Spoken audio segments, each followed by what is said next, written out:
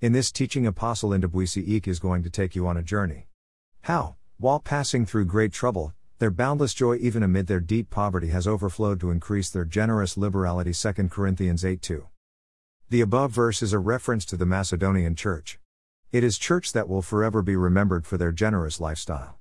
This church gave to help other churches even when they were facing extreme difficulty and poverty. The Macedonian church, as a matter of fact, they gave out of severe trial. They gave when the conditions was not conducive for them. The Greek word tikeia makes clear the conditions of the Macedonian churches, in great trial of affliction, and in deep poverty. It is a shocking story of the poor helping the poor. It is people seeing their poverty, not as a limitations to touch the heart of Elohim. It is a story of people giving up their one meal so that others can eat. It is a story of a church that is moved with what moves ye. Ho. Va. Sometimes we hide under the canopy of not having enough. We complain that we cannot give because we don't have enough, but not the Macedonian. In extreme poverty, Greek tikeia came forth rich generosity.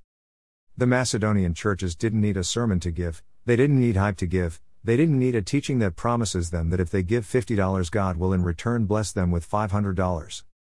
They saw their giving as a privilege of sharing in the service to the saints. With earnest entreaty they begged from us the favor of being allowed to share in the service now being rendered to God's people. 2 Corinthians 8:4.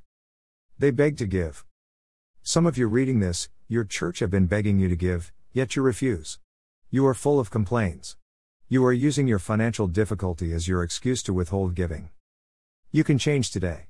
Seek to be generous. House of Israel, Lagos.